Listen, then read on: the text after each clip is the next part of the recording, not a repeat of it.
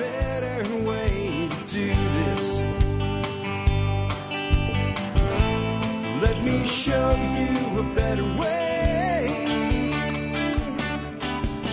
Hi, folks. This is Jack Spirko with another edition of the Survival Podcast. As always, one man's view of the changing world, the changing times, and the things we can all do to live a better life. Times get tough, or even if they don't. Today is June the 24th, 2019. This is episode 2457 of the Survival Podcast. You guys have been listening to episodes of TSP Rewind while I've been on vacation. My wife and I had a blast out on Sanibel Island, Florida. One of my favorite places to go. The fish of the period was sharks. We caught a bunch of sharks, bonnet heads, black tips, and I spent a good almost an hour battling a 200+ pound nurse shark while I was on a guided trip on a boat. We were geared up for fishing, like the 70 to 100 pound, maybe 120 pound class range. This thing was well over 200 pounds, and eventually we cut it off so I could pursue other fish. And because, well, trying to get like a photo op would have really risked the animal's safety and health and possibly our own. We were just outclassed on gear. We would have to like tow it into like shallow water or something like that. It just didn't seem right. And frankly, after paying a guide, to be out there for 6 hours, I wanted to get back to fishing since an hour had been burned up fighting this one fish. But I'm actually rendering a video right now, 4 little mini segments of that fight, and you get to see the fish as it comes up at the end. And definitely a bucket list item. I had 2 bucket list fish on this trip. I had a bucket list battle, fighting a fish over 200 pounds on gear like I was using. That's just something that will, I'll never forget it. It'll never go away, that type of thing. And I caught a snook. If those of you don't know what a snook is, you can look it up. But I caught a snook fishing just off the shore, off the beach. And honestly, it was the size of a snook that a lot of people that spend their whole life doing nothing but fishing for snook never, ever catch a snook this size. So it was really a blessed vacation and time alone with my wife, time alone with our friends Bones and Amy. It was great. But I'm glad to be back. It is a Monday, so it's time for listener feedback show. Here's what we got. We have a weekly community revitalization segment. Today we're going to talk more on mentorship and volunteer work. We have an audience member who's been with us a long time but wants to remain anonymous who wrote in on that. We have a way you can go to college for $1 a day by working for Walmart. I'm not going to go too deep into that program, but I'm going to tell you what it really means.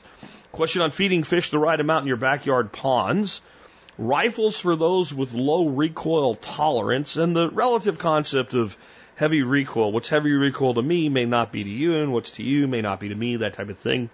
More on leasing versus buying a vehicle. Asking for you to run the numbers for them. And I've talked about my numbers before with why I made a decision to lease a car versus buy it.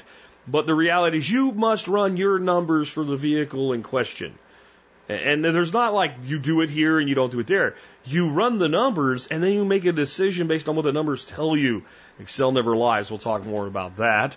The coming Facebook cryptocurrency called the Libra. Sounds like Libertas, doesn't it? Some of you may remember where that's from. But it is not liberty-oriented at all. And I'll tell you why I think it's a failure out of the gate. And I'm not saying it's going to fail, as in it won't work. But as a cryptocurrency, it's kind of pointless in a real way. I'll explain that and how it really is the establishment throwing up their hands in exasperation and saying, we want a piece of this cryptocurrency thing, but we want to control it, which is not what cryptocurrency is, so we'll just lie. And why I wouldn't trust Mark Zuckerberg as far as I could throw. You know what? I can throw him way further than I would trust him, just looking at the guy. Next up, Bitcoin is on a hell of a bull run. I'll talk to you about why I think it is fairly sustainable in the crypto market as a whole with the quality projects. Related to that, I have a new ARK page. ARK is a type of cryptocurrency that uses proof of stake. We've talked about it a lot in the past, but it's on MeWe, and I want to talk about what I'm calling the page squatting opportunity for some of you entrepreneurs out there. Storage of tomatillos. Guy wants to store them fresh. Can only do so much for that, but it did lead me to a MeWe Monday chat suggestion for a video on making tomatillo salsa from dehydrated tomatillos. I'll tell you about that. Another one bites the dust. Now, it's Freddie Mercury week for music this week, but we're not really talking about his music here. We're talking about another college bites the dust. But it just so happened that the suggestion for that song coincided with Freddie Mercury Week for the music of this week. More on the Texas Wild Tomato. And as I've been saying, we're doing something called MeWe Mondays. This is where we all give Mark Zuckerberg the giant finger. I call it Operation Zuckerberg. And on Mondays, if you don't use social media, you don't have to be part of this. But if you use social media, specifically Facebook, on Mondays, you don't use Facebook. You come over to MeWe, you hang out with us in the MeWe chat, and you get insight and feedback into the show that you wouldn't get any other way. And all of a sudden you start to realize maybe MeWe is a better platform. So from MeWe Mondays, we have why I will use poison on rats and how I do it, how to keep rats and mice out of your chicken feed, your duck feed, etc., making ribs, in the Carry Canner, which I recommend, or the Instapot, etc., or any pressure cooker. Marination the easy way. How about marinating your meat after you cook it? No, I'm not kidding. It really is a thing. And never, ever apologize for your pricing. That's what we're going to talk about today, so let's jump into it with the community revitalization segment here. This email comes in from someone we'll call Bob, because he wants to remain anonymous, so we'll just that's one of my favorite fake names is Bob. And we're going to talk about Bob here. He says, May 6th, I found myself listening to episode 2430. I made a note to myself to follow up and write you about revitalizing and empowering local communities. After you spoke, you suggest the audience write you with some ways and ideas on how to do so, details. I've always thought it was important to participate in my local community. My reasons driving the importance to me have varied over the years, but the idea was the same. Be involved. Over the years, the most important ways of involvement included the following: mentoring, including peer mentoring and child mentoring, like big brothers, big sisters. And there's even sex within big brothers and big sisters, such as Operation Bigs, which provides mentorship to children whose parents are deployed. Volunteer work, fraternal organizations, and local charities. I believe work within these two realms of community involvement are huge within the community. For me, participating in the situations oftentimes and still does put me outside my comfort zone. When we go there, we frequently become more vulnerable, and you can take that however you like. Extending myself beyond my comfort zone has allowed me to learn and grow in more ways than I normally wouldn't. This allows me to meet new people, experience new things, and share my life experience in new ways. By living a vibrant life and sharing with community, it in turn will help build vibrant community. And I'll let go on that because I have some thoughts on this that I think are quite useful. What Bob is really talking about here is being involved. Just simply being involved. Having a connection to your community larger than what you get out of it. That's really what this is about. Whether we do this through a structured organization of child mentoring and doing big brothers and big sisters, for instance. We do it through a fraternal organization that goes out and does some kind of community work or simply builds stronger bonds within the community. Or whether we do it by simply kind of deciding that there's maybe some, let's say some older people in our community that have a little trouble getting around and saying, I can't help everybody, but I can help somebody. And maybe we dedicate, half a day once a week to 4 people by going and getting their groceries for them and delivering them. Something like that. Or any of a number of things that we could be doing. Doesn't matter. When we do this, we begin to form greater connection. And then we get to know people. And when we get to know people, we end up knowing the people they know. And the people they know end up knowing us. And people start to realize that when they look out their door and they see houses, they're not just buildings. They're places where people live. And I know that sounds like rudimentarily simple. But if you think about it, America went from a place, and this happened in my life. Okay, I saw this happen during my own lifetime, where a person could walk out their door, and if you said, who lives there? Well, Tom lives there. Who lives there? Bob lives there. Who lives there? Sam lives there. Who lives there? Michael lives there. And people knew everybody. Well, there's a married couple over there, and they have a son. His name is Richie, and he plays in the and they knew everybody. So now you go, well, who lives there? And a lot of times they don't know. They might know a first name. Oh, that's Bill. That's Bill, yeah. I see Bill when we get the news. Sometimes we come out to get a newspaper at the same time, or no one reads the newspaper. I read the mail, or take the garbage out. I see him. What's he do? I don't know. Has he got any kids? I think I saw one time. What's his wife's name? Never came out. That's what's happened. And the reason is kind of a blessing and a curse, I think, and it is online. It is the world of the internet. People have taken to getting the connections they're looking for, the feedback they're looking for, the advice they're looking for, the advice they want to give, the mentorship they seek, or the mentorship they want to give on the internet. And I, for one, am not somebody that wants to fold up and go back to the 1600s and die of common diseases, along with not having things like air conditioning, thank you, Dr. Carrier, along with having things like cars, and along with, all the things that do great things for us today. I don't want to turn it all off. But there's a difference between something being an addition to our lives and something being a replacement. And I'm going to talk later today about MeWe Mondays and social media. So I don't want you to take this the wrong way. But if everything you're doing and everything you're getting is from social media, then it's no surprise if most people are doing that. That when you look around your community and you say nobody's connected within the community, but everybody's virtually connected with the people they more identify with, that local communities are suffering. And local communities are atrophying. And local communities are just becoming like the places people live, and the connections are larger. And this is something we need to explore more. Because there is both good and bad there. I've talked about the concept in the past, and we probably need to again, probably about time for another look at the concept of virtual nations. And the people that most clearly identify from a standpoint of values and desires are able to connect in ways that they couldn't in the past. The problem is that crutch has prevented us from doing the hard work necessary to learn to get along with the people that live next door to us. The reason communities were so much stronger in the past is people had to talk to each other because the people that they could look out the door and see were in most ways all that they had. I think mentorship and volunteering brings us back to that world. And the beautiful thing is, it brings us back to that world by choice rather than necessity. Choice is always good, but making the right choices is imperative to being able to get things done in a way that's actually productive. Well, that wraps up our community revitalization segment for today.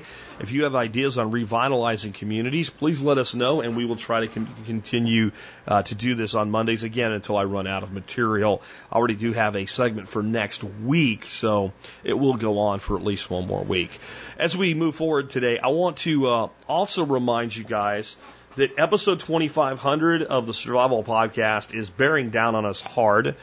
We are, as of today, 43 episodes away from episode 2500, and I want you to be part of it. You can be part of it by calling the Jerk Line. The Jerk Line will be up and running until episode 2500, in which time it will come down. The phone number to call the Jerk Line, 877-644-1345, 877-644-1345. Somebody said on social media that the Jerk Line sounds like a really bad porno line. It isn't. It's just me inviting you to tell me for episode 2500 how the Survival Podcast and our communities and people you've met through them has made your life just a little bit better, and why I'm a jerk for making your life better. This started out long ago when I would say things like, you're never going to pay off all your debt, and then call in and go, Jack, because of you, I paid off all my debt, and now I have all this stupid money that I don't know what to do with. You're such a jerk. And then about 5 years into the show, people started occasionally calling in and calling me a jerk. It became a thing, and it's just fun, and it is a way to let the community know that you're out there, what you're doing in your life, and the impact that TSP has had on you. And it's really great for new listeners to hear those shows. We did this for our 1 year anniversary. We did it for episode 500. Now we're doing it for episode 2500, because what I think is really important about this community, we talk about community a lot. There's a song that was in the movie about Lane Frost, the bull rider. And it was by Billy something, whatever. But the song was, that's why we call them heroes. It said, they point to the best in us all and say, if I can, you can too. Can't remember the whole song, but I've always remembered that line. Because that's really why everybody's a hero to somebody. People look and see other people, and instead of seeing larger than life amazing people who do amazing things, they see regular everyday people doing really cool things that they would like to do and say, wait a minute, if that person can do that, so can I. So be part of the Jerk Line. Call into the Jerk Line and tell me about the amazing things you're doing in your life, whether it's just that little herb garden you put in or major life changes. It doesn't matter. Trust me, it will inspire somebody Episode 2500 will be one for the history books, so why not write your name into it? If you don't want your name going out there, just call yourself something else. No one will know. Next up, how would you like it if you could go to college, especially if you're a young person, try to start out your career and do it for $1 a day? Well, CNN Business has an article out here. It just came out on the 4th of June, a few weeks ago. And its headline is, Walmart will recruit high school students with free SAT prep and $1 a day college tuition. Now, there are some restrictions. There's only, I think, 8 colleges that are part of it now, but they're going to be adding more. They expect over the coming years for over 60,000 Walmart employees to do this. They're primarily targeting young people that are still in high school, but some workers who have participated in it already are over 60.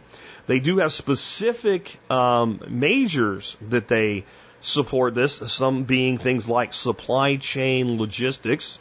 You might understand why Walmart might choose that, as a major to sponsor their employees into.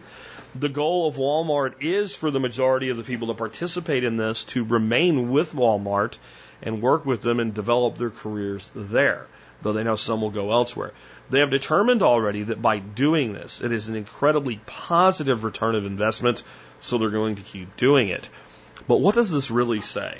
No, Jack's not going to bash colleges. Not right now. We'll do that in just a little bit. Trust me, we'll have an ample opportunity over the coming years to go see. I told you many times when it comes to college, but there are good things that come from a university education, specifically when an employer says, we want people with this specific education to work for us. Now, that is a degree that you at least want to consider if at least that area is something you kind of think is a good idea to be part of. So I'm not bashing colleges here. What I'm going to bash is minimum wage. Minimum wage. Why is this happening? Why is Walmart providing free SAT prep and providing tuition assistance so that the student can go to college for $1 a day? There's been a lot of to-do and hubbub lately about fight for 15. We need a $15 an hour minimum wage.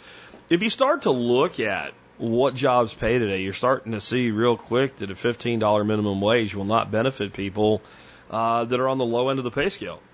It will benefit people on the higher end of the pay scale. Have you ever wondered why all these government unions and such are so concerned about a $15 minimum wage when all the people that are within their unions and working their jobs are already making more than that?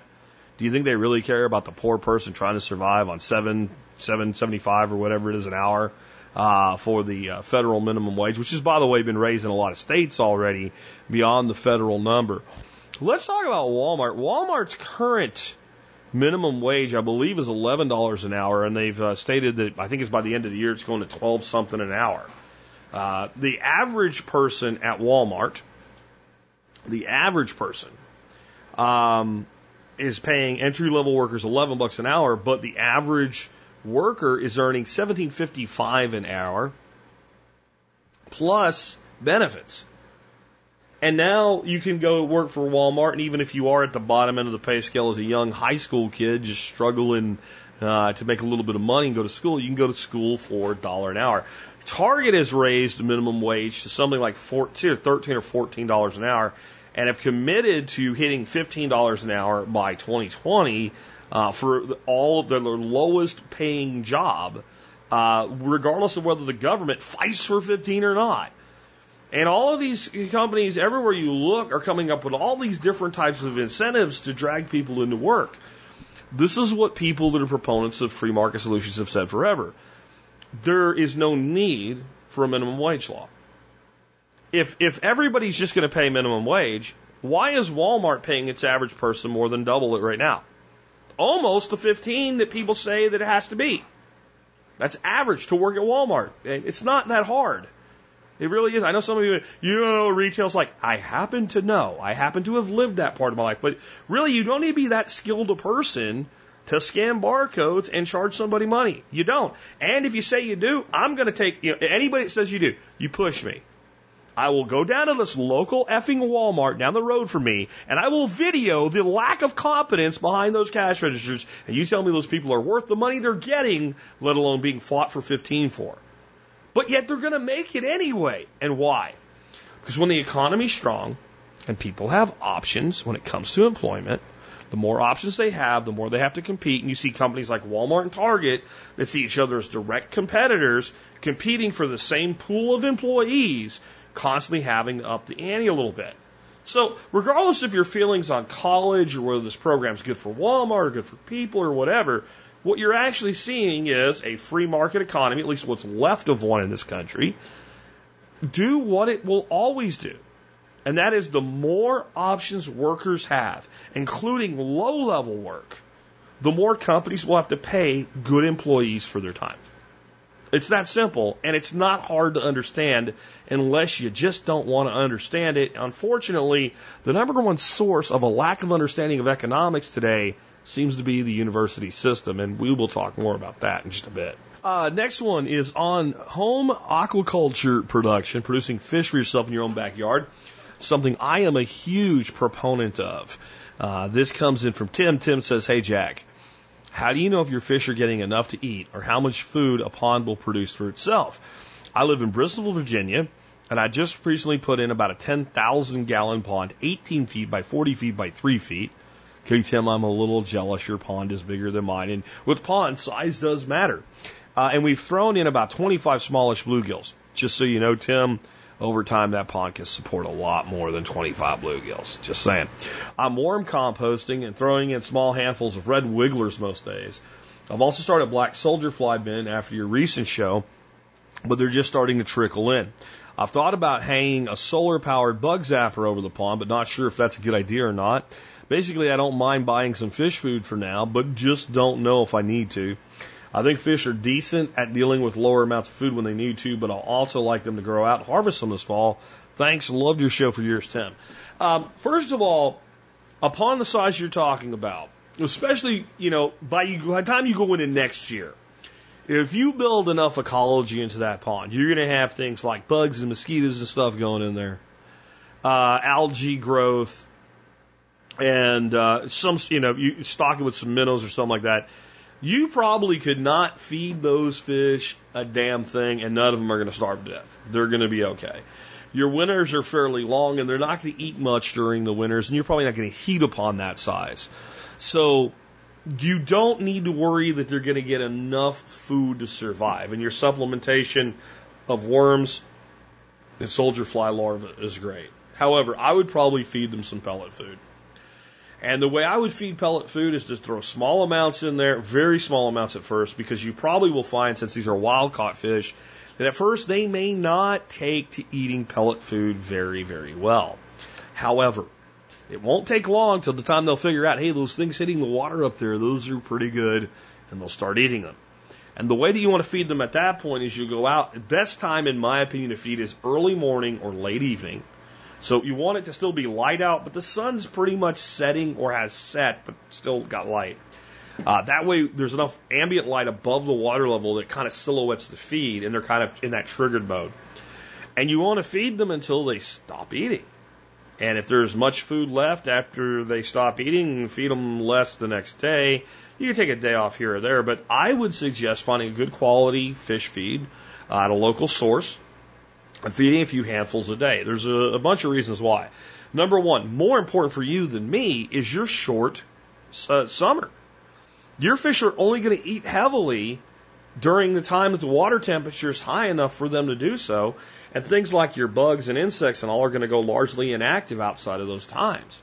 So they're not going to have a lot of natural feed, and they're definitely not going to eat heavily on, even if you offer them supplemental feed. And you'll find at some point the water temperature will get cold enough that when you offer them some pellet feed, even when they become aggressive feeders, they won't eat. When you find that number for you and your fish, stop feeding them. And keep an eye on them and water temperatures. And as the water temperature begins to come above that, the other side of the season, going into spring, start feeding them again. You want to do this so that you can put size and weight on your fish when they're willing to eat. Because fish produce enough for what you give them to make it worth feeding. The next thing is I would try, especially upon that size, to get in quite a bit of vegetation and hiding spots and stock the hell out of it with local minnows. My favorite minnow to stock is the lowly mosquito fish, or Gambrosia. They are basically a northern form of guppy. I think they're just fine into your climate. I'm not sure about that, so you want to check into it. The reason I love the mosquito fish is not only do they eat mosquitoes, all fish eat mosquitoes though, basically.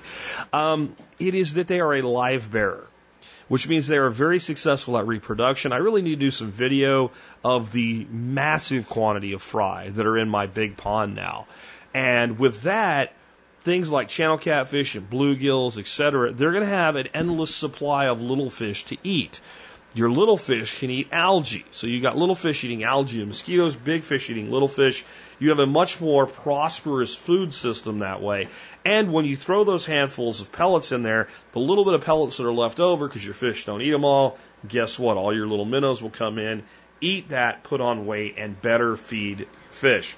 The other reason I like to feed fish pellet feed and feed them in a regular schedule is when I go out there and feed those fish, and they always eat at, let's say, 7:30 at night, and they always eat aggressively.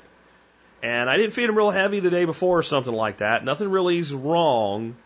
And I go to throw food in there, and they don't eat. Either the water temperature changed a lot, and I can check that, or something's wrong. You know when you feel sick, you don't eat. So maybe I need to drain and add some new water. Maybe I need to check my aeration system, what have you. When you have fish that normally eat and you haven't had a major swing in temperature or barometric pressure, something's wrong. So the fish tell you before a test kit will. So usually what I do, and I don't know how you fill your pond, but I just use well water since I don't have any chlorine or chloramine in it. I just throw a hose and I overflow the pond for half an hour. And that'll give me a good 10-20% change. For you, you might have to do an hour and a half. So those are reasons I like to feed. How can you tell if you're getting enough, though? Are you getting growth? And the only way you're going to know that is to take sample sizes. So I use a hook and line. It's the easiest way I know to get my fish out of my tanks. I'll catch 3 or 4 fish, and you can weigh them or measure them or just visually look at them and check them 2 or 3 months later. If you're not seeing over a 3-month period in a heavy growth season like summer, a visible growth, then your fish aren't growing. And they're either underfed or they're stunted. And you do have to be careful that maybe your problem isn't that you're underfeeding them, but they could be stunted. And that could be based on where you got them from. One of the problems we've come across is when we get fish from little farm ponds, or not really farm ponds, like park ponds, where all the fish in there are like 3 inches long. You can get as many as you want. You throw a cast net in there and get 100 of them in 2 or 3 casts. Even when you feed the hell out of them, they get to be little fat porkers, but they don't get very big. And the reason is that they're so overpopulated, they have genetic predispositions to the fish that naturally don't get as big to survive. So where you're getting them from. So you'll want to check between the two, but assuming you've got good stock, if your fish aren't growing, they're not eating enough. If they are growing, they're eating enough. And, again, those are the reasons that I'm big on making sure that I do some supplemental feed. It's cheap, and pound for pound, you will come a lot further with weight gain per pound fed with a fish than, let's say, a chicken or a cow. Next up, I have a question from Ryan. Ryan says, what deer rifle would you recommend for somebody with a bum shoulder who'd like to not suffer from recoil? Listening to your D-Day show on guns while my shoulder was giving me grief prompted me to ask this question. I like the idea of building an AR for this purpose, but my state doesn't allow hunting big game with anything that is a 26 caliber. I like to be able to go out and take deer, occasional elk with the same rifle while having the ability to swap out 223 for varmints and plinking. A few details on the shoulder injury. I tore it up several years back, catching myself from a fall on a job. And now, even though I have most of the use back, it hurts enough to stop shooting a 12 gauge after just a short while. I had a 270, but traded after 5 rounds due to pain. I don't need a crazy range. Just 150 yards would be my max range. Western Washington brush is the main impediment to long-range shooting. Looking forward to hearing what you have to say on this. Thanks, Ryan. Ryan, a 44 Magnum. And we'll talk about some other things here, but if you just give me that, I need to be able to kill something up to the size of elk, probably going to hunt deer, not going to shoot more than 150 yards. One of the old Ruger Deerfield carbines, the Ruger 7744, the Marlin 1895, the 44 Magnum, all of those would be great. 44 Magnum is fairly heavily recoiling for a revolver. but very easy to deal with as a rifle. Though firing a lot of shots out of a 44 Magnum carbine can kind of beat you up. So the solution, shoot 44 specials when you're practicing. So this has always been my thing with people that like have recoil sensitivity. As long as you can use the same rifle, as long as you can practice with it, as long as you put a couple rounds out of it to zero it with your hunting ammunition prior to hunting season, you're only going to shoot once or twice in the field. And when you shoot a deer or an elk, you're not going to feel it. You're just not. When you say a Remington 870 Express is what he said with his 12 gauge, you know, that's very variable. I'm assuming you mean like probably heavy loads, because a skeet load is pretty mild recoiling out of a 12 gauge. Now, a semi-auto does a lot to take away kind of the abuse when it comes to recoil. But when you're trying to look at an AR-15 platform versus an AR-10, we do limit ourselves a bit with what we can do there for deer size game. Probably the best recommendation I can make for an AR-15 platform round for deer is a 300 Blackout. I'm not comfortable recommending you generally would take 150 yard shots with it. It's more of about a 100 yard round cartridge, but it may work fine for you. It doesn't have quite, people compare it to the 30-30 Winchester, but it is not a 30-30 Winchester. Well, that said, we could do pretty well with a 30-30 Winchester. Elk, maybe, maybe not. Here's what I'd like to suggest. You figure out what works for you, and then you figure out the platform. Instead of insisting on an AR for this, does a 300 Blackout work for you? Well, then an AR works for you. If it doesn't, then you got to find something else. When it comes to elk, you're not going to be wandering around aimlessly and all of a sudden, oh, look, there's an elk, I need to shoot it. You're going to purposefully go out for elk. And even with a shoulder that's had an injury, and I happen to have one that's had quite an injury, shooting something like a 30-06 or a 308 once to shoot an elk is probably not going to be an issue. So what I'd like to suggest for most people that have a recoil tolerance issue is find ways to shoot regularly with lighter recoiling rifles. And if you need to step up the power to accommodate something in the field that needs killing, then you do it for that and for that alone. And there's a lot of ways that we can make sure we can zero a rifle without beating ourselves up. Number one's a lead sled, which is basically a rifle rest that has an awful lot of weight on it. And I've had my wife out shooting 300 Weatherby Magnums on a lead sled. And she might as well be shooting a 22 in that situation.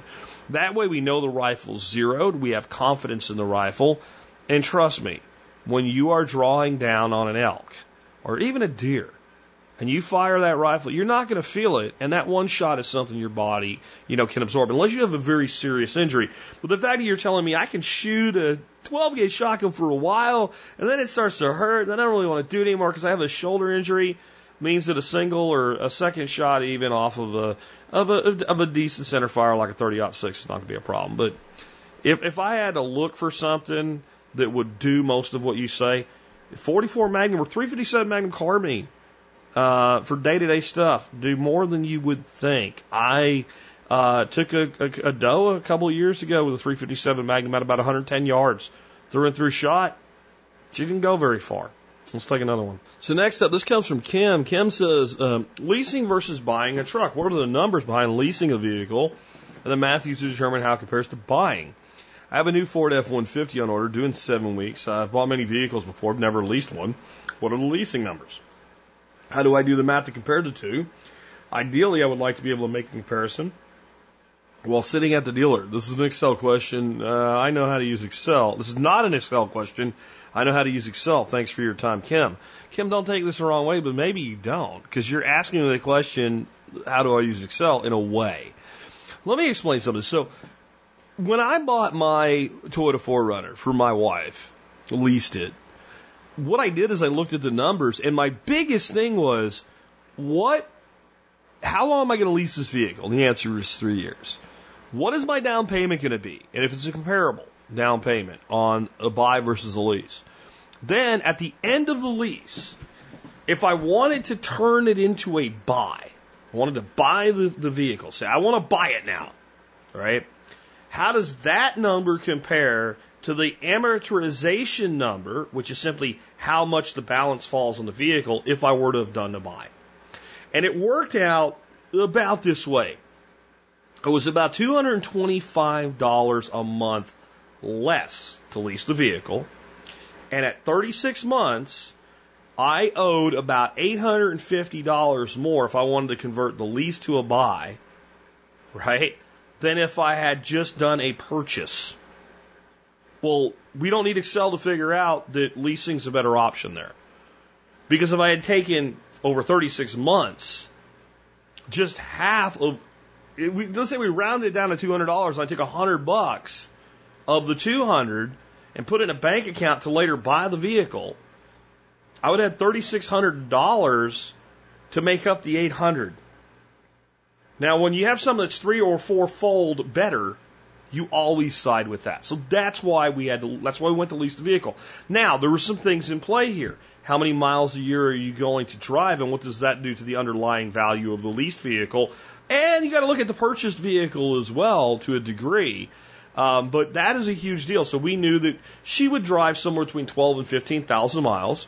We built the lease at 15,000 miles a year instead of 12, so we knew what we were dealing with on the off side, and the numbers worked out that way.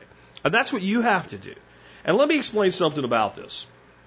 We often look at the guy that's selling us a car as the adversary, and in some ways they are, on the pricing of the vehicle itself. You know, what kind of deal can you get? They are not your adversary when you are choosing between a buy and a lease. A car salesman could not give a fiddler's fart whether you buy a vehicle or lease the vehicle. It goes down for him as a sale. Doesn't care, right? You seldom write a check in full for a vehicle. Most people finance a vehicle. They don't care about that either. They sell the vehicle under certain terms of what they're able to do, and then that's the end of it. So when I'm making a deal, I will say right out front, you need to give me the best deal that you can. And when we get down to making the deal, if I'm not quite sure about that deal, and they say, let me go talk to my manager, I'm saying, why don't you go get your manager and let him talk to me, because I'm not going to buy from you now. And they get a very strange look on their face, and that's where I say, I told you not to lie to me. I told you to give me the best deal that you had. Now you're telling me you can get a better deal, which means you lied to me. I don't deal with people that lie to me. Go get me somebody else. And in doing so, we've kind of trained the dealership to do that with us from the beginning, so we don't have a lot more of this adversarial crap going on. But that's how you make the decision. What does the number look like at the end of the lease versus the midterm of the financing? And you may find with an F-150 that you are behind by leasing and you're better off buying. Or you may not. It depends on the vehicle, its options, its resale value, its desirability. The fact that you have to wait 7 weeks to get this tells me that it's not your general run-of-the-mill F-150, but that doesn't always translate into high resaleability. Because a lot of times when people really customize a vehicle, they're willing to pay for all that crap, but how many other people are, especially when the vehicle has 40,000 miles on it? So you got to factor all that in, and that's how you're going to figure it out. But that's what it comes down to. If it's 24-month or 36-month lease, what do the two methods of purchase look like compared to one another at that point? So what you'll need from your dealer is the amortization schedule for the vehicle based on the financing available to you with similar down payments. So if you're going to put $3,000 down or $4,000 down on both, you need to start from the same premise. This is how much money I'm bringing to the table. What does the end of my lease look like? And what does my vehicle have in value? And what does my vehicle have in what I still owe? And one of the reasons you'll find often the lease will come out ahead with high resale value vehicles is when you're making car payments on a 60-month note, you don't actually start to affect the balance very much until that third year. Where with the lease, it just is what it is. So that's how you're going to make that. And don't see your dealer as your adversary in making the decision. Do see them as potentially your adversary and not making you the best deal that they can. Sounds like you've already made a deal, though.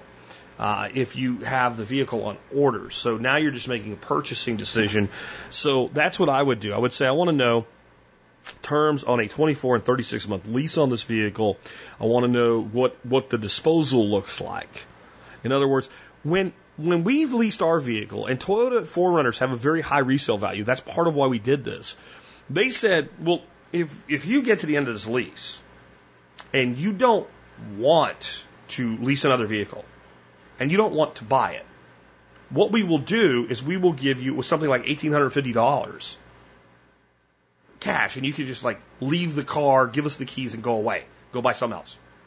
They gave us the price. And that assumed that we did our maintenance, right? That we didn't run it into a tree and not get it fixed, right? And we didn't go highly over the mileage. But they were to give us an estimate of what they were willing to pay us for it. They might tell you, well, you have to give us $500.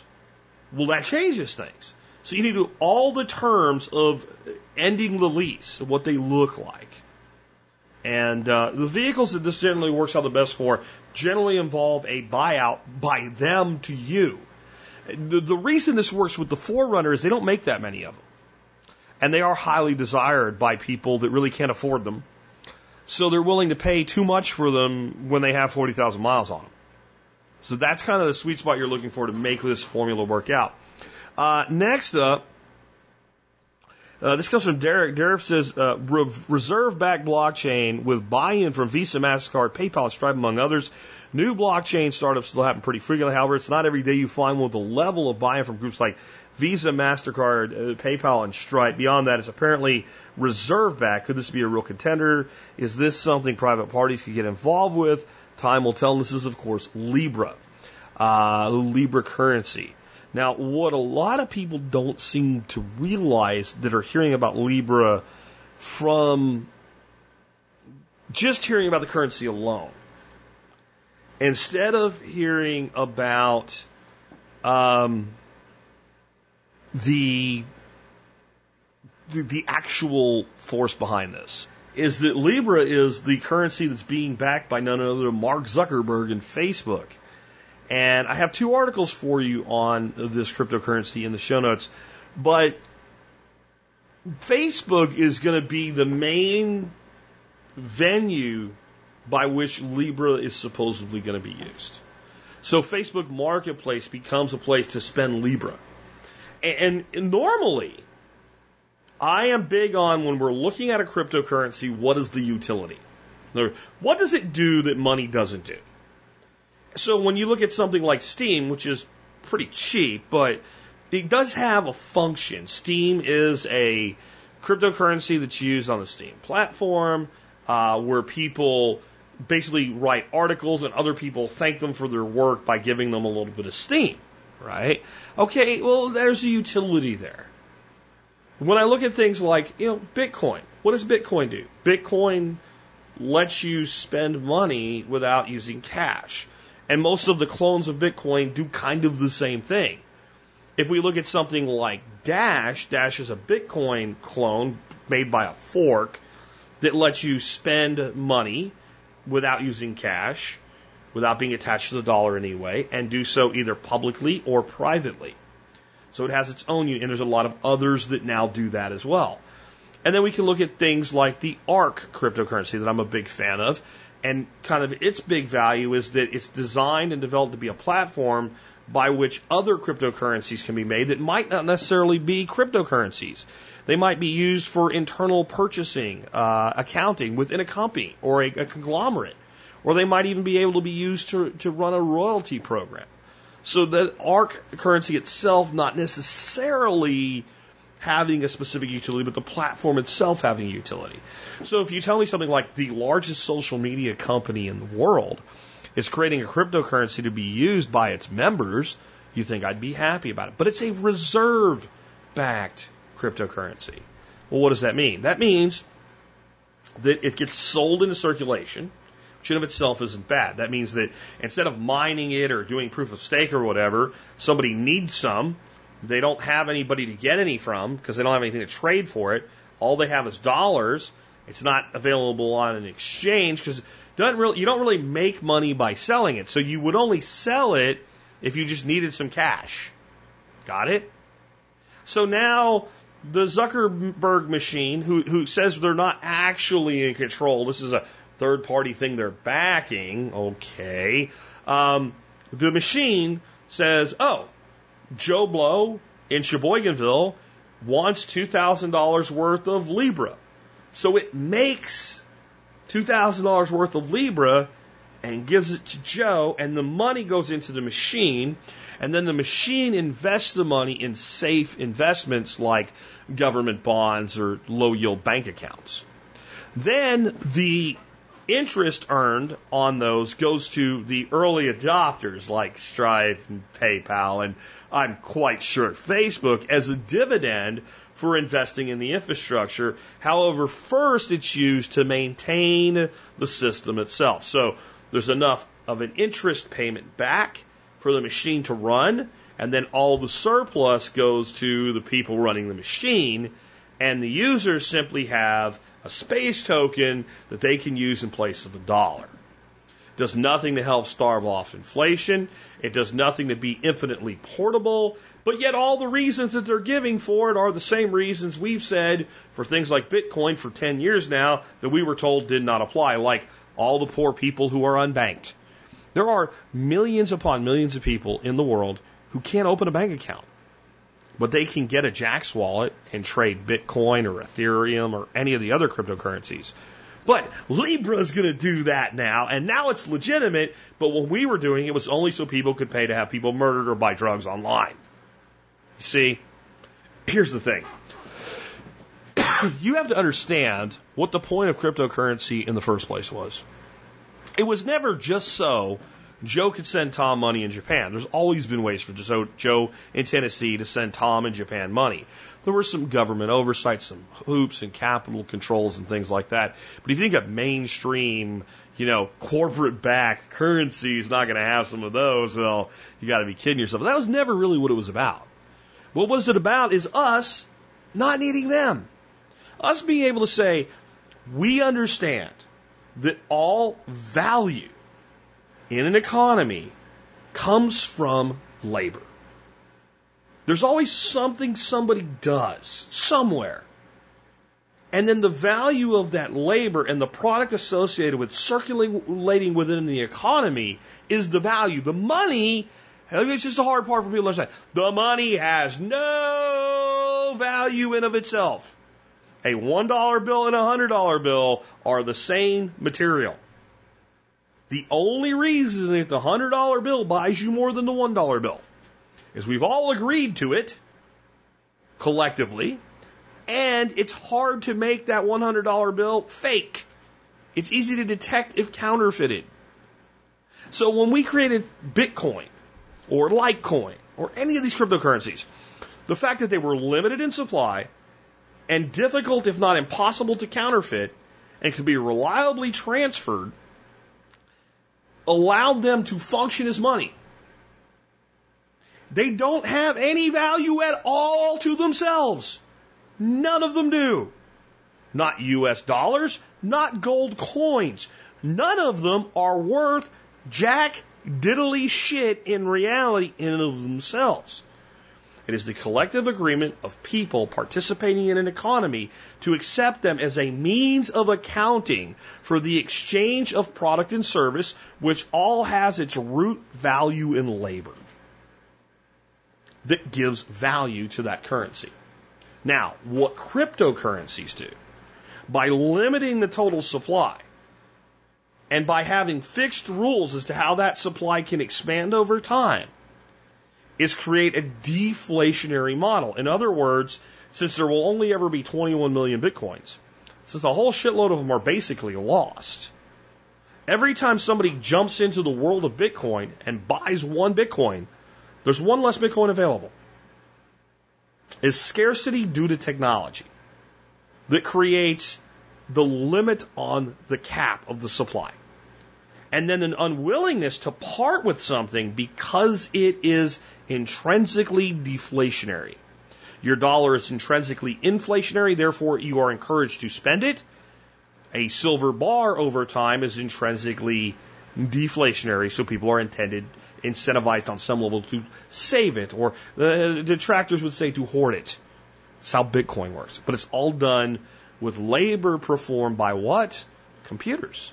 That require significant capital of investment, but all value comes from labor, and you meant human labor. Well, to a degree, yes. Somewhere in the end, somebody had to make the computing hardware. Somebody had to set it up. Someone has to pay for the electricity. Somebody has to do the work to get the oil or the gas or the solar energy that does that. Even with a proof of stake like Arc, somebody has to run computers somewhere. And then someone has to do something so that somebody else wants it.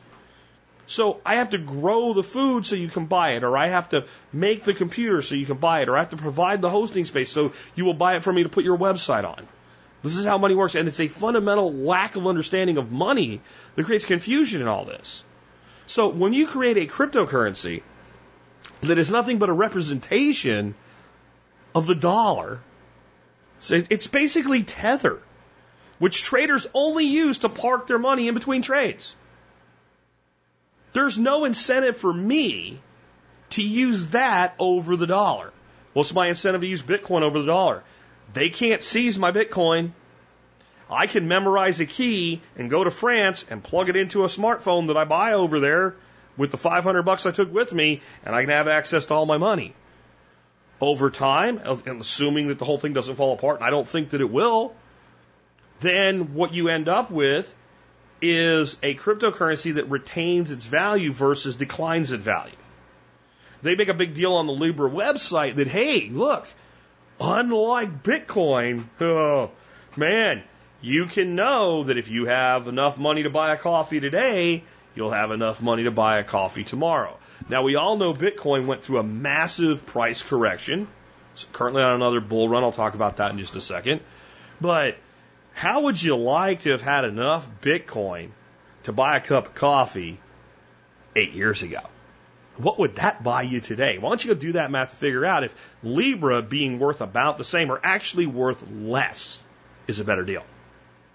And that's why these type of cryptocurrencies are just simply the establishment trying to shine up the same old thing, which is basically Federal Reserve dollars, which enriches the banking system, which is why these big players, what are actually banking system members, are being part of. Basically, I find it to be an admission that they do not understand cryptocurrency in the first place, or that they do, and they're trying to assume that most people don't.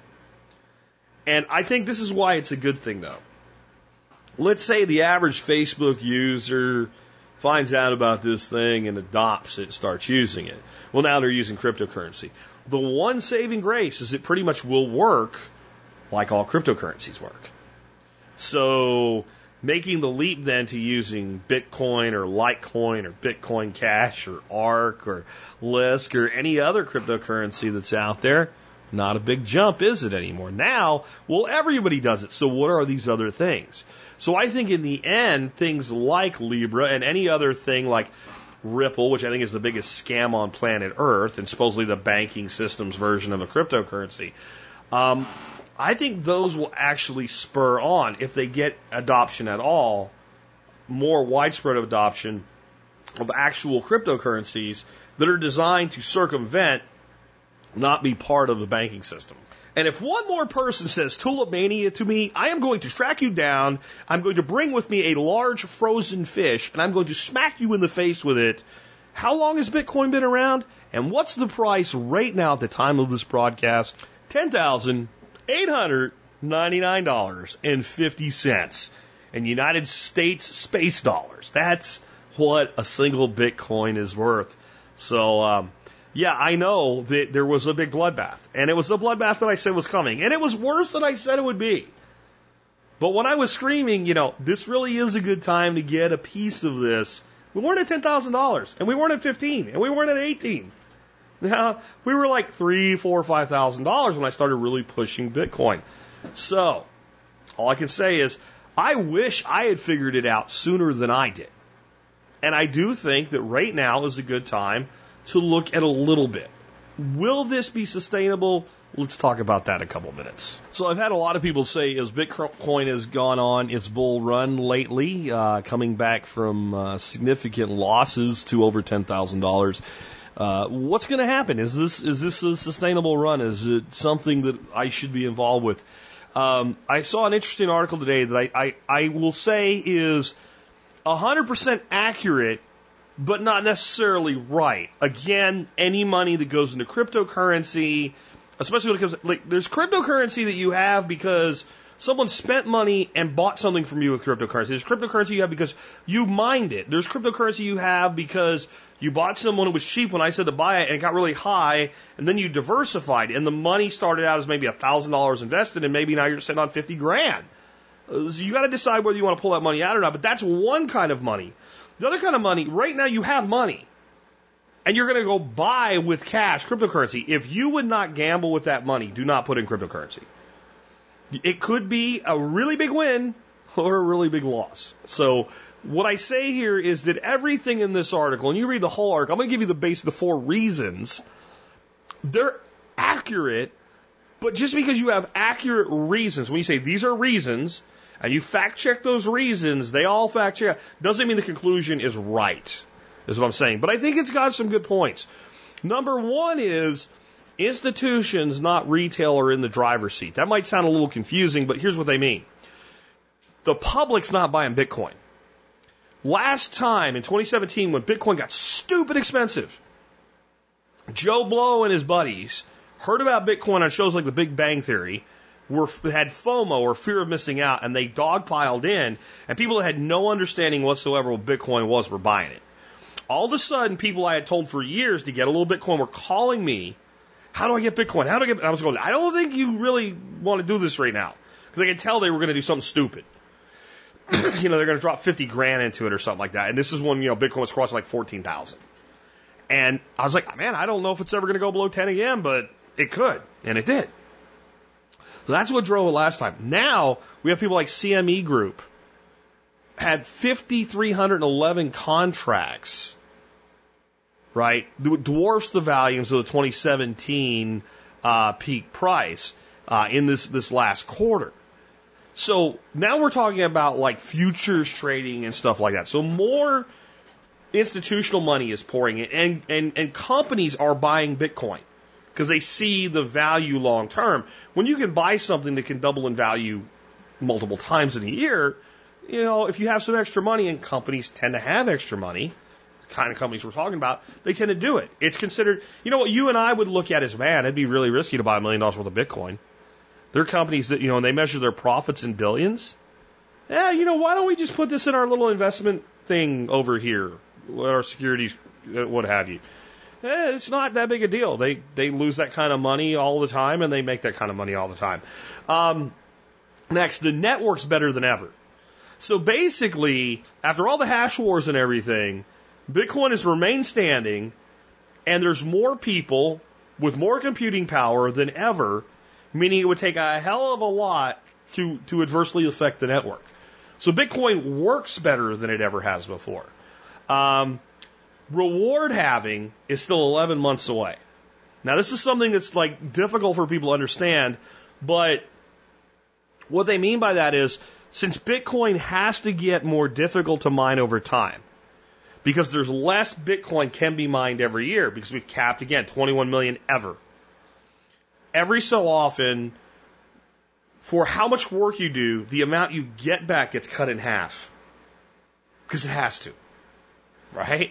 It's like, and if you think about that, that's how you can forestall the inevitable of the last Bitcoin far, far out into the future, because eventually there's a final last one and there's not a halving. But think about this old math problem you used to give kids in school. Bill is 10 feet from a wall. If Bill moves half the distance to the wall, how far away from the wall is Bill? 5 feet. Okay. If Bill does it again, how far is Bill from the wall? 2.5 feet. How many times will Bill have to move half the distance to the wall before he gets to the wall? The answer is forever. A millimeter becomes half of a millimeter. You see?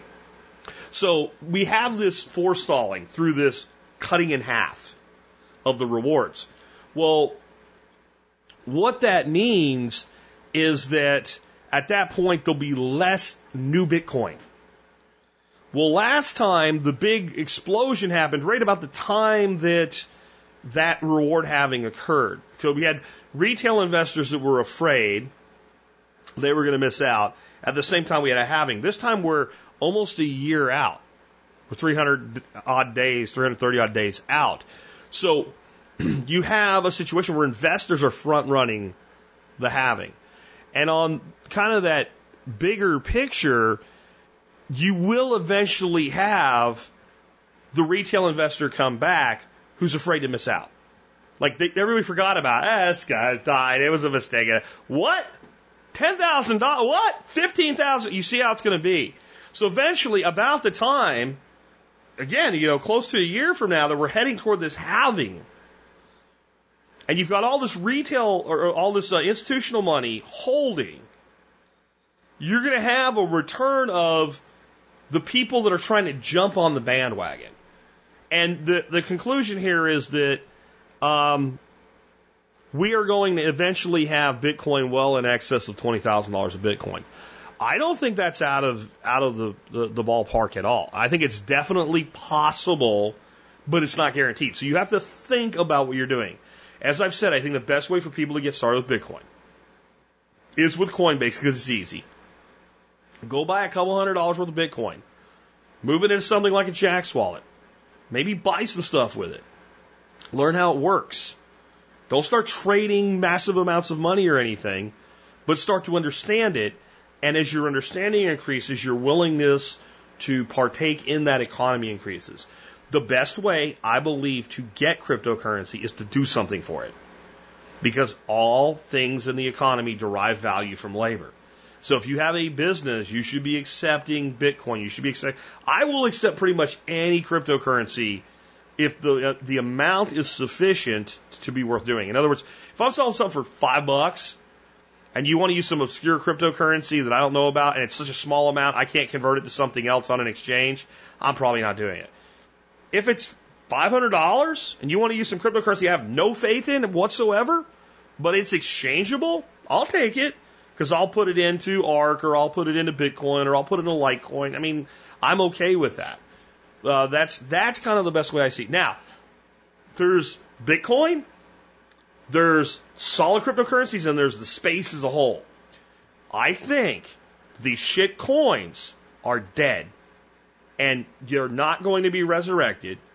And any new coin that's going to do well, whether it's a coin or a token, and we won't get into the difference right now, will have to do something that nothing else does to do well coming forward. Some of the shit coins may ride this new bull run at some point.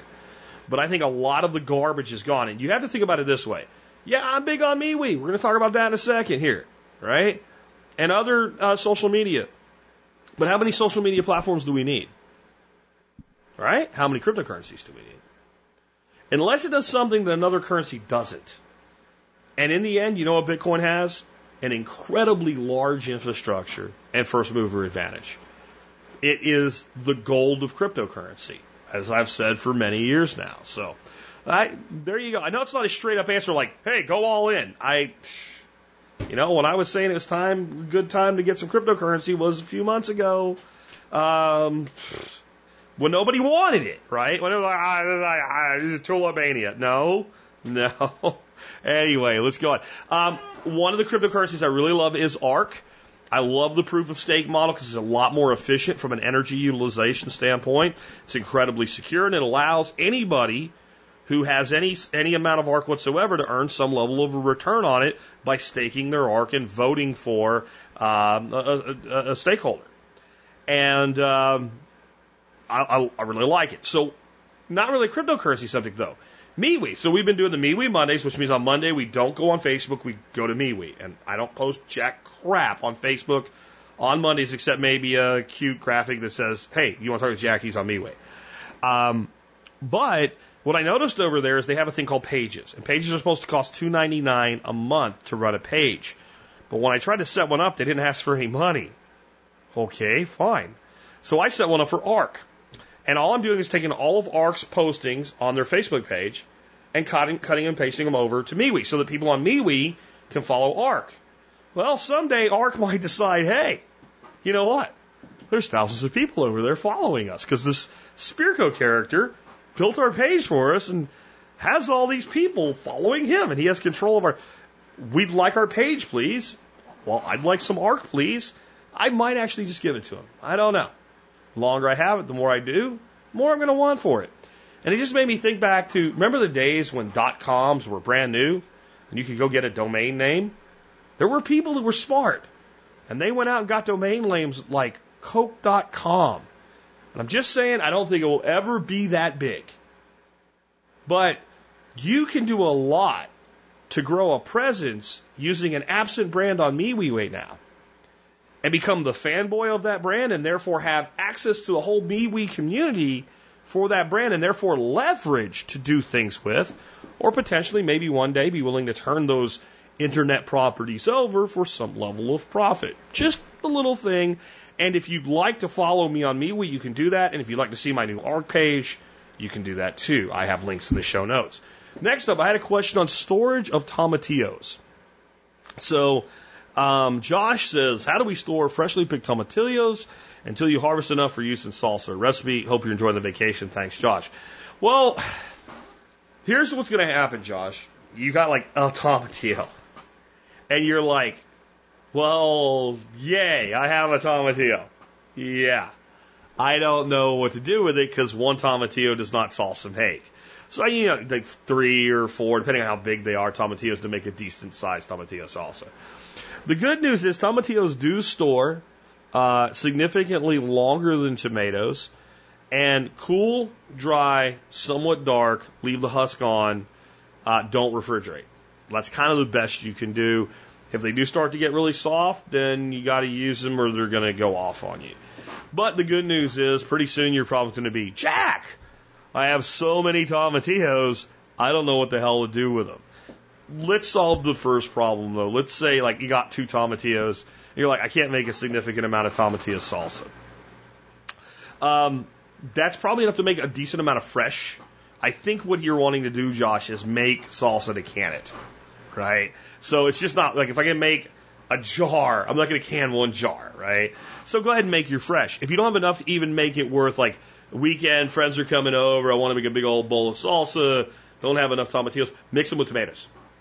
Just mix them with tomatoes. Like, tomatillo and tomato mixed into a single salsa is flipping awesome. Use some green onions, some jalapenos. Try a roasted salsa with them. Fantastic. But I found a video that I think you're going to like. And for those that want tomatillo salsa as a long-term storable, but you're getting limited quantities over time, it may be a much better option. And basically it is dehydrate them. Dehydrated tomatillo salsa? Are you crazy? Oh, it looks so good. There's a video somebody in the MeWe chat forwarded to me today while we were talking about this. And basically, they have all the stuff, like jalapenos and green onion and stuff like that, dehydrated. And they actually make the tomatillo into a powder. And when they mix the salsa up, they gave the ingredients, they put it in a jar, they dumped in boiling water, they put the lid on it, and put it in the refrigerator, let it cool down. And for 30 minutes. And it looked awesome. Now, it's one of those videos you got to pay attention to, but you could skip ahead and get the quantities and all because it's music and text. There's nobody talking or explaining it. Some people love those, some people not so much. I don't like them that much because I like to multitask, and that you can't really multitask with, but it's a great idea. And I've been dehydrating the hell out of tomatoes. I'm going to try it with tomatoes and let you guys know my results. But that's what I would do, Josh. Either just cool, dark, leave the husks on until you have enough to make it worth using, or go ahead and make fresh and wait until the mass. Because what's going to happen with tomatillos, that's what it's like, a couple, three. And then also you're like, oh my freaking God, what do I do? The other thing about tomatillos, they will stay on the vine viable for a lot longer than a tomato. Like a tomato starts to turn red, you don't pick it for a couple days, it cracks. Tomatillos can be on the vine for a very long time. So the other way is just leave them on the vine.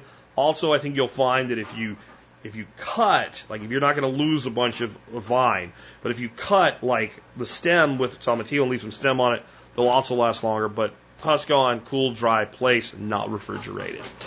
All right, let's go on from there. And again, check out the video, dude. I think you will like it. Next up today, I got to play something for you right now. Just listen to this. Like I said, it's Freddie Mercury week, but it just so happened to work out this way. Let's go! He walks further down the street with the brim pulled way down low. Ain't no sound but the sound of his feet. Machine guns ready to go. Are you ready? Hey, are you ready for this? Are you hanging on the edge of your seat? Out of the doorway, the bullets rip to the sound of the beat. Yeah. Another one bites the dust. Another one bites the dust. And another one gone. And another one gone. Another one bites the dust. Hey, hey, we're gonna get you too. Another one bites the dust. So, this article is in the Atlantic, and it is the surreal end of an American college. I and my wife have both developed contempt, total contempt for the word surreal. And here's where it goes back. It goes back to 9/11. So before 9/11, surreal was used for things that actually were surreal, like 9/11. 9/11 was a mainstream surreal event, and all of a sudden the word surreal became used all the time for things that are far from surreal. A liberal arts college in Brookline, Massachusetts, going bankrupt and closing its doors is not surreal. It's inevitable. Let me read you just a little bit of the article. You can read the rest if you want to. Like most other colleges across the country, Newberry College, a small, private, liberal arts school in Brookline, Massachusetts, held classes through the end of this past spring semester and then bid farewell to cap and gown wearing seniors. But unlike almost every other college, those classes and that farewell were the school's last. Newberry officially ceased operations at the end of May. One of the first sources to publicly confirm the long-rumored closure was the president's blog, where the news was shared last December. Quote, "It is with a heavy heart," the school's president, Joseph Chillo, wrote, "that I announce our intention to commence with the closing of Newberry College, this institution we all love so dearly." Isn't it so surreal? No, it's exactly what a redneck hippie duck farmer from Texas told you would start to see in a couple of years, well, a couple of years ago. This is the reality. Your college degree, if it's not in something significant and tangible that employers value, is bullshit. It doesn't matter how much you paid for it, and our government has ensured that every college, every student can go to college if they really want to. Not even if they're qualified to. If you really want to go to college, you can get money and you can get accepted and you can go to college. You have a cash cow of money, and now all of a sudden all the promises are falling flat on their ass, and we have jobs paying $80,000 and $90,000 in a year within a couple of years of experience that do not require a degree that are unfilled. And Tommy is looking at his older sister with her nose ring, serving up freaking cappuccinos at Starbucks, and she has a master's degree in some twat-waddle nonsense like early French literature, and he's going, yeah, I don't think this is for me. I'm going to go take this welding apprenticeship over here, or this pipe fitting apprenticeship over here. And we're like, you're going to waste your life. And Tommy's like, no. I'm going to make money with my life. That's what's going on. So, I never said that every university in the country would go bankrupt. I said that you would see many universities closing their doors, and you would see big universities closing down pieces of the university, and you would see a drastic drop in college enrollment over the next 10, 15 years. And that is exactly what's happening. And it's not because I'm flipping Spirkodamus. It's because anybody with half a brain that doesn't have their head completely jammed up their ass, that's not sticking their fingers in ears going, la, la, la, la, la, I don't want to see it. Anybody with half a brain willing to look can see this is inevitable. So, the words of the great Queen and the great Freddie Mercury, another one bites the dust. And I'm not surprised even a little tiny bit. And next up, a quick email here from David. David says, hey, Jack, I've got some experience with the Texas wild tomato that you ordered from the native seed bank. I planted it about 10 years ago in another house I lived at. Wonderful, super strong tomato flavor and a very small cherry type tomato. Not overly sweet, but man, it packs tomato punch and I love it. As an aside, I never had to plant them again. They came back from volunteers every year and show up all over the yard. I moved houses 7 years ago, and one hitched a ride in a potted plant. It's now all over the place on my new house as well. I also ordered the Texas black-eyed pea from them that makes a maroon pea. Absolutely wonderful taste and prolific producer. David. Well, David, thank you for kicking me in my ass, because while I reported on this tomato, I did not order it. And the reason I didn't order it is I'm like, Jack, it's already June. Really, does it make sense to grow a tomato? I went ahead and ordered some today. And I'm going to go ahead and get what I can out of them this year, because if nothing else, I can get a buttload of seeds. I will link in the show notes where you can get this from native seed stores again. And I am going to make a run at them as a discount provider for MSB. And if you buy from them, let them know you heard about them here. It'll make my job of getting you guys a discount for future purchases a little bit easier to do. Now, I'm going to do a lightning round here at the end, because this show's gone long, from MeWe Mondays. So, here's some stuff that came up during our MeWe Monday chat, control of rats and mice. I've never really talked about this, but eventually I had enough of a problem with rats around here that Mr. Organic, Mr. Permaculture himself used actual poison, because I had to. First, I tried a all non-toxic poison for all your other animals, but supposedly kills rats and mice, called Rat X. It was made out of corn cob something or another, and you know what it did? It made the rats fatter and happier. I think they actually sent out like rat telegraph or smoke signals or something, rat turd messages, and said, hey, there's this stupid ass is feeding us over here, and it actually increased the population. Whatever supposedly it does, it doesn't work. I found a poison that's not available on Amazon anymore, but I think they all pretty much work the same, called Old Cobbler. One bite. And it basically is a hemorrhaging agent like warfarin, and it causes them to hemorrhage and bleed to death internally. My big concern with using this toxin was always my animals. You guys know me, my dogs, my cats, they're like family to me. So I did a lot of research, and it turns out that a dog would need to eat pretty much an entire poison stick, like one of these sticks, to be terminal to an average-sized dog. And a cat would need to eat a significant amount. A little bitty rat or a little bitty mouse only needs a couple bites. And then only so much of it is bioavailable through the animal itself. And that assumes they eat the entire animal, and it assumes they eat the animal like right away, and that just generally doesn't happen. And so the problem is, if you have like a massive die-off and there's hundreds of them, your dogs and cats are out there eating them like crazy, you could have pass-through poisoning. So what I decided to do was a little bit at a time. So as the population died off, there would only be so many available like that. As I killed them, I realized what happens to them is they pretty much become mummified. It's crazy what one of these things looks like when you find it. It's been dead for 4 or 5 days from this stuff. But it looks like somebody dehydrated it down to a flat rat cake. Now, my other concern is you can't really treat poisoning with this stuff because it causes internal hemorrhaging. So all you can do is treat the symptoms. So if your dog does eat one, like, that's really bad. And either the dog survives or it doesn't. And I'm not going to risk my animals' lives. Well, they make you've probably seen these things. They're all, and I started noticing they're everywhere, and people don't have their dogs falling over in public places. They're boxes. They use 2 keys, like, launching a nuclear missile. So you have to have both keys in them. You turn them and they unlatch. And then these bars have a hole in them, and they go in pins in the back. And a rat can get in there, but a cat or a dog can't. Taking that to another level, when I use them, I put them somewhere where the dog can't get anyway, because the dog might smell rat in there, tear it apart, find his peanut butter bar, eat it, and die. So, like, we had them in the house, and it was really getting to be a problem. I put them in, like, my HVAC closet. I put them up in my attic. A little at a time, they're all gone.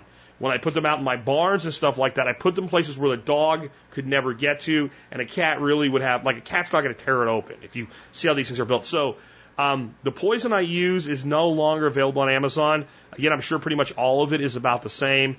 The boxes I'll put a link to the boxes so you can see what they look like, but you might want to source these locally. Little important tip here on how I use this stuff.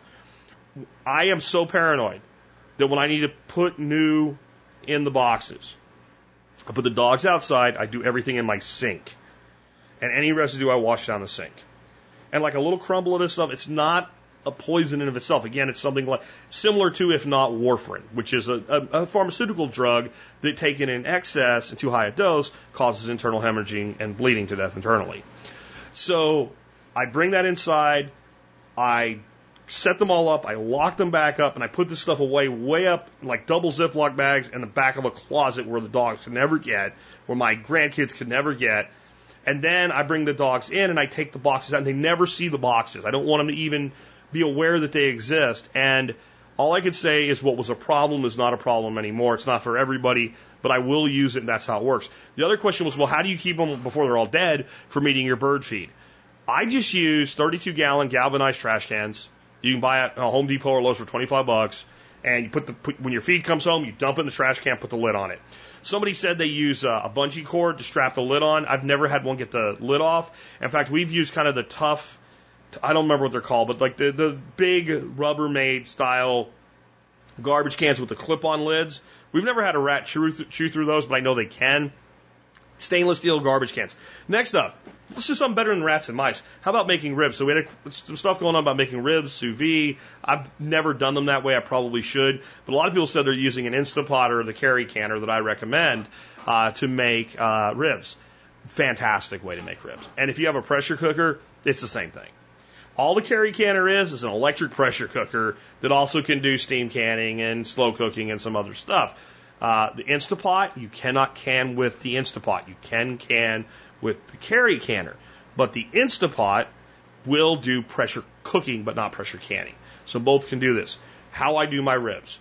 I might use Chef Keith Snow's Carolina barbecue, or even Low and Slow, or I might make up my own rub. But I hit my ribs with a rub. In the the canner has like a rack where stuff can stay up out of the water that's in the bottom. So I set that in there and I dump a bottle of beer in. I put my rub down ribs in there. I throw a couple bay leaves in there.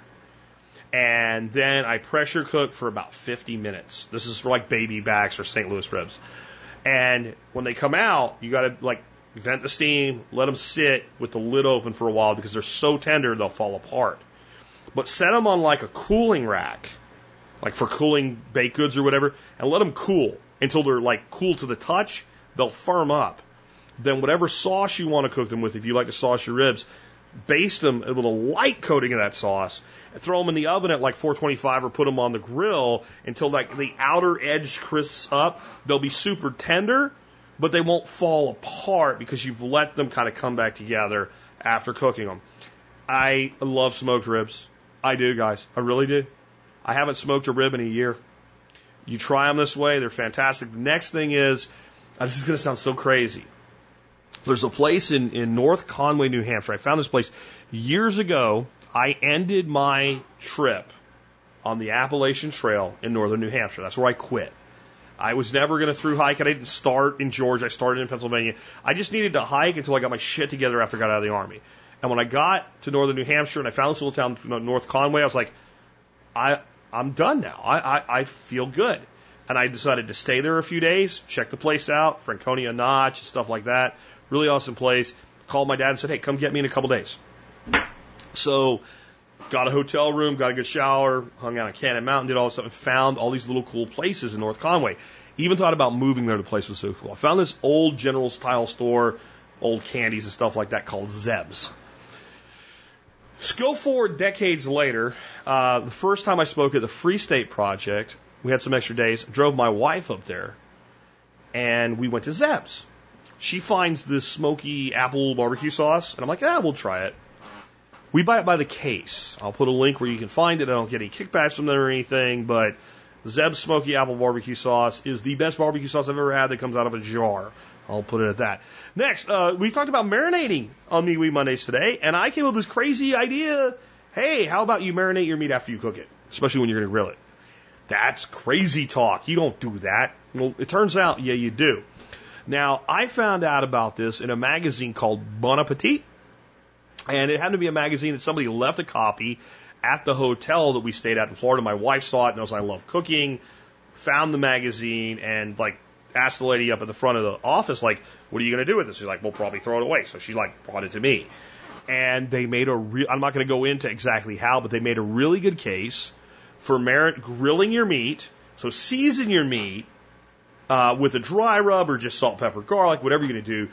Grill it, get that great sear on it, let it cool, slice it, and then apply the marinade. And as the meat is still warm but not hot and not, seeping juices out of it, it will take on a great deal of the flavor. And people were talking about using like vacuum sealing to marinate and all. Here's the thing. This is the facts about marinating. And there are some things I love to do in a wet marinade and then cook. And there's things I like to do in a wet brine and then cook. Different thing with brining. We won't get into it today. But there is a limit to what marinating can do. And unless cooking in that marinade is going to caramelize in some way or something like that, like a good stir fry with a little bit of like a cornstarch added to it, then all you're doing is making your meat wet. The marinade can only go into the meat so far. I've seen people do actual testing, and it's a very small level of penetration into the meat. And then what you have is wet meat. And wet meat doesn't sear well. It doesn't cook well. Anybody knows if you really want to get a good sear on meat, put it on a paper towel, get it as dry as possible, put it on that searing heat, and you get those good grill marks, so you get that good pan sear. All right? So if we let it cool to slicing temperature, and we slice it, and then we apply our heavily flavorful marinade, all the pores in that meat are opened up, and it kind of takes in a lot more than it ever could raw. It really does work, and I decided to check for you guys, does Bon Appetit have a website? Yes, they do. Do they keep some of their articles behind a paywall? Yes, they do. Is this article behind a paywall? No, it's not. So I have a link for you guys in the show notes today. Contrary to what you've been told, you should be marinating meat after you grill. It's got like 7 great recipes. You know me, I'm going to kind of come up with my own, but I'm going to do more with this, and I thought I would share that with you today because it came up on MeWe Mondays. And then another thing came up, Ray. She was talking about how her husband says she charges too much for some of her homemade things, especially like her embroidery and all, and how much she's talking about how much time she has into it. If somebody really wants it, that's what they're going to pay for. And I just want to say one thing to any of you people that are craftsmen, that are out there building really unique, one-of-a-kind things and putting your time and your heart and your art into it. Never, ever, never, ever, never, never, never, never apologize for your price. Because your time and what you put into something is what makes it worth something. Because what did I say earlier? All value is derived from labor. Now, I actually want to, because I know I'm going to get but, I think the root of all value is in nature. But the way that that natural capital becomes exchangeable capital is always through some application of human value add. So there you go. Anyway, hope you enjoyed today's show. Want to remind you can support this show in a couple ways. One, by becoming a member of the MSB. And I'll just say this really, really quick. I left you guys with a sale, summer 19 or spring 19, because I screwed it up. Either one of those discount codes would get you the MSB for $35 a year. And I said that would expire Sunday.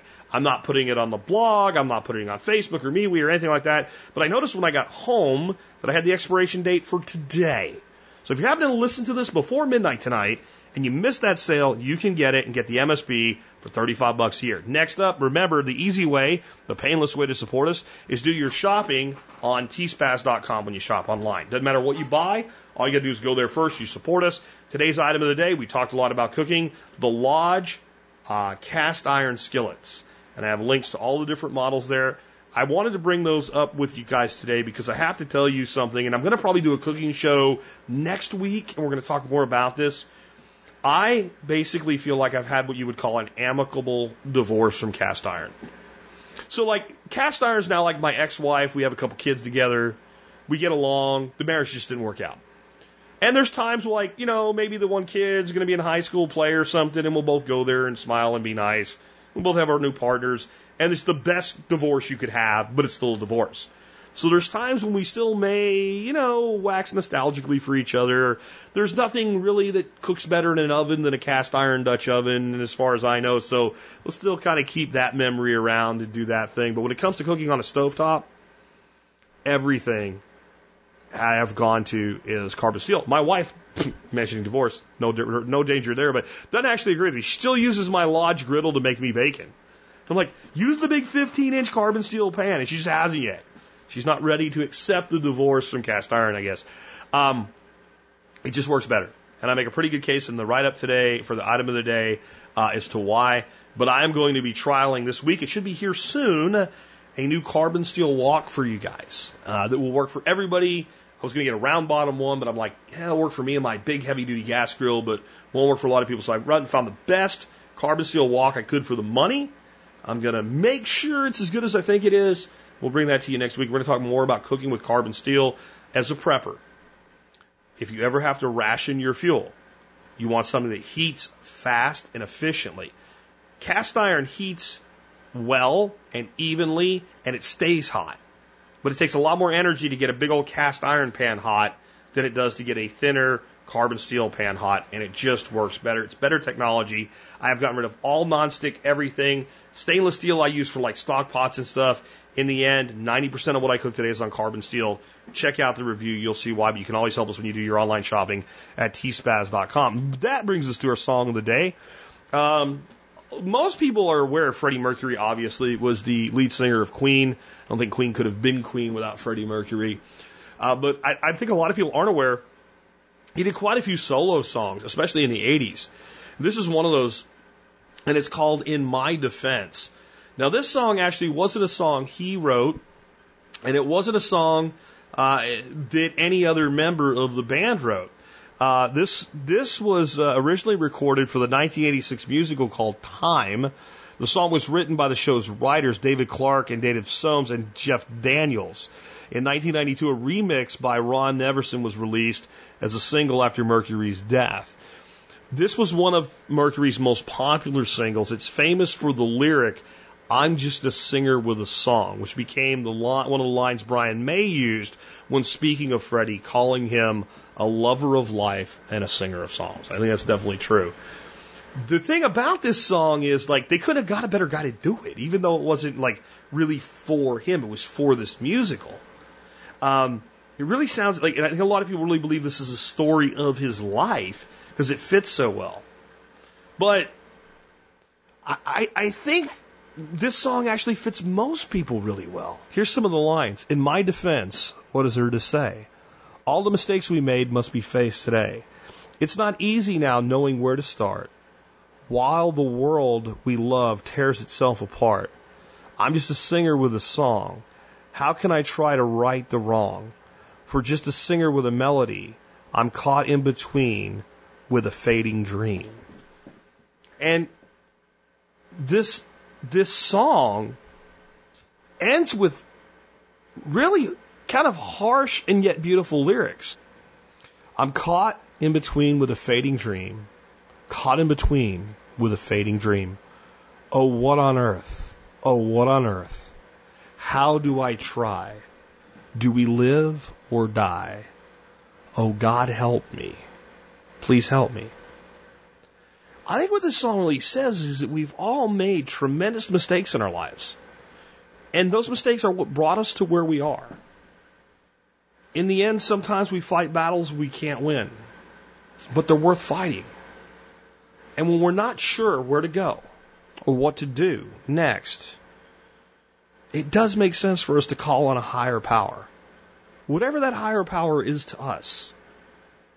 See, I believe that even though I don't agree with many of the folks that listen to this show about what God is or who God is, I'm not a member of any recognized religion or revealed religion. I am what you call a deist. I believe there is some form of a God out there. And I don't necessarily believe that God would intervene in my life. But yet, would you call on that higher power if you believe that? Well, maybe. The knowledge that there is more, many times I think is what gives people the impetus to continue to try. Or, if they reach a point where they can't fight any longer, to know they've fought the good fight. And to reach that point of acceptance. And that's something that, in the end, we all must do. None of us are immortal. And that's why I always say, make the most of your dash. Hope you enjoyed this first episode back. I tried to cover a lot, move kind of quickly through it. If you want to be on a show like this, remember, just send me an email for next week, jack@thesurvivalpodcast.com with TSPC in the subject line. Make sure you get the calls into the jerk line, folks. And tomorrow we will have a Just Jack show. And guess what it's going to be called? Dropping the denominator. This is something I had a long talk with Dr. Bones about while we were in Florida together. What do I mean by dropping the denominator? Have you ever heard of doing something to the lowest common denominator? In other words, the message has to reach the stupid and that the intelligent have to suffer for it. Well, I believe society is being systemically dumbed down, and specifically over the last 20 years. That's what we're going to talk about tomorrow with dropping the denominator. With that, it's been Jack Spirko with another edition of the Survival Podcast, helping you figure out how to live that better life if times get tough or even if they don't.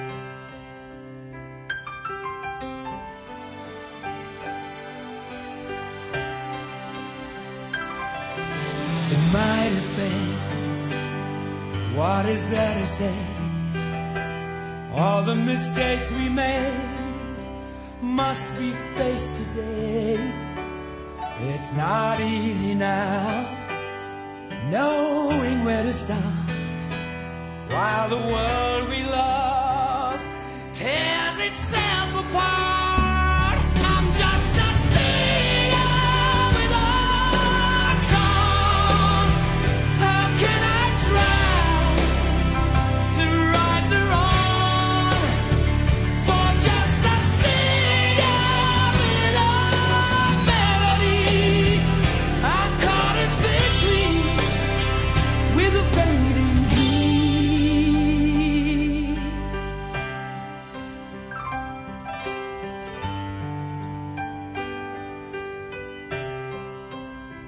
In my defense, what is there to say? We destroy the love, it's our way. We never listen enough, never face the truth. Then like a passing star, love